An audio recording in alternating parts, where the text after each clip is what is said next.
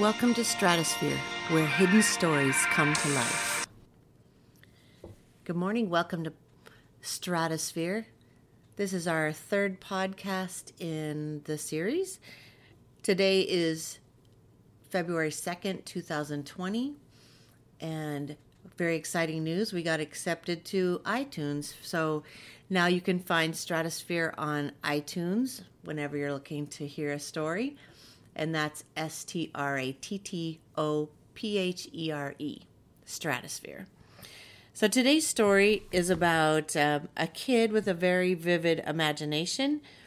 And considering my background, I feel like I had every right to escalate the situation, but probably not to the extent that it actually happened. So I was 12 years old, and I was at school. And someone came to this classroom and they said, we need to see Kathy Swanson at that time. We need Kathy Swanson in the office.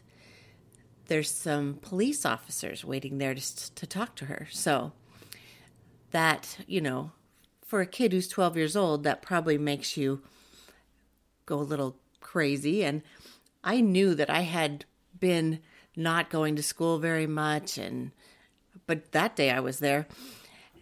And so I was scared to death. So when I started heading towards the office, I walked, and I changed my mind at that point. And I was like, I just have to get the heck out of here. It was towards the end of school. And so I just ran to the bus where I usually take the bus. And I got on the bus and hid in the back of the bus. And when my friends got on the bus, they started asking me, what are you doing here? And I was like very animated, probably just crazy, saying, the police are after me. You have to hide me. They're going to throw me in jail. I haven't been going to school. Probably other things I was afraid that I had done wrong. So we took the bus home. And by the time we got there, I'm sure I had whipped things up into a super frenzy because now everybody was like freaking out. We go to my girlfriend's house and her brother's there on leave from the Navy. And so I kind of whipped everybody up into this frenzy. So we got scared. I'm like, the police are after me.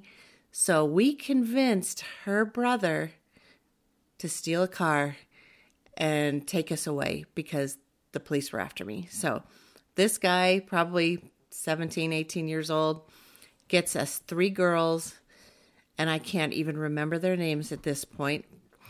So we get into their family car, and we steal it. And we lived in Northern California at that time, in Sunnyvale, near San Francisco. And so we started driving, and 3 days later, we find ourselves in Emporia, Kansas.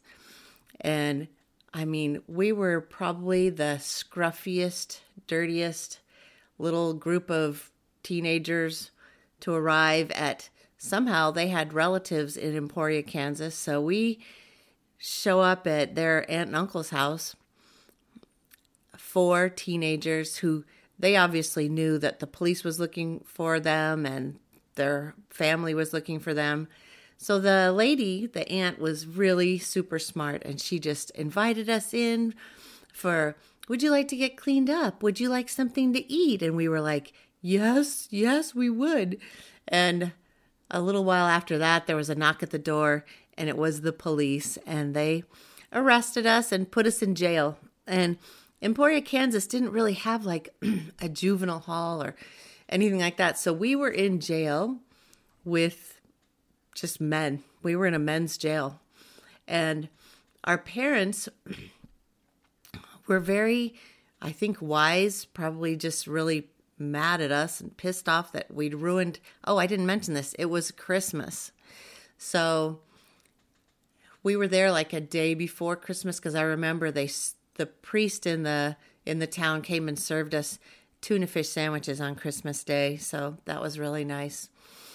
But my mom left me there for a week.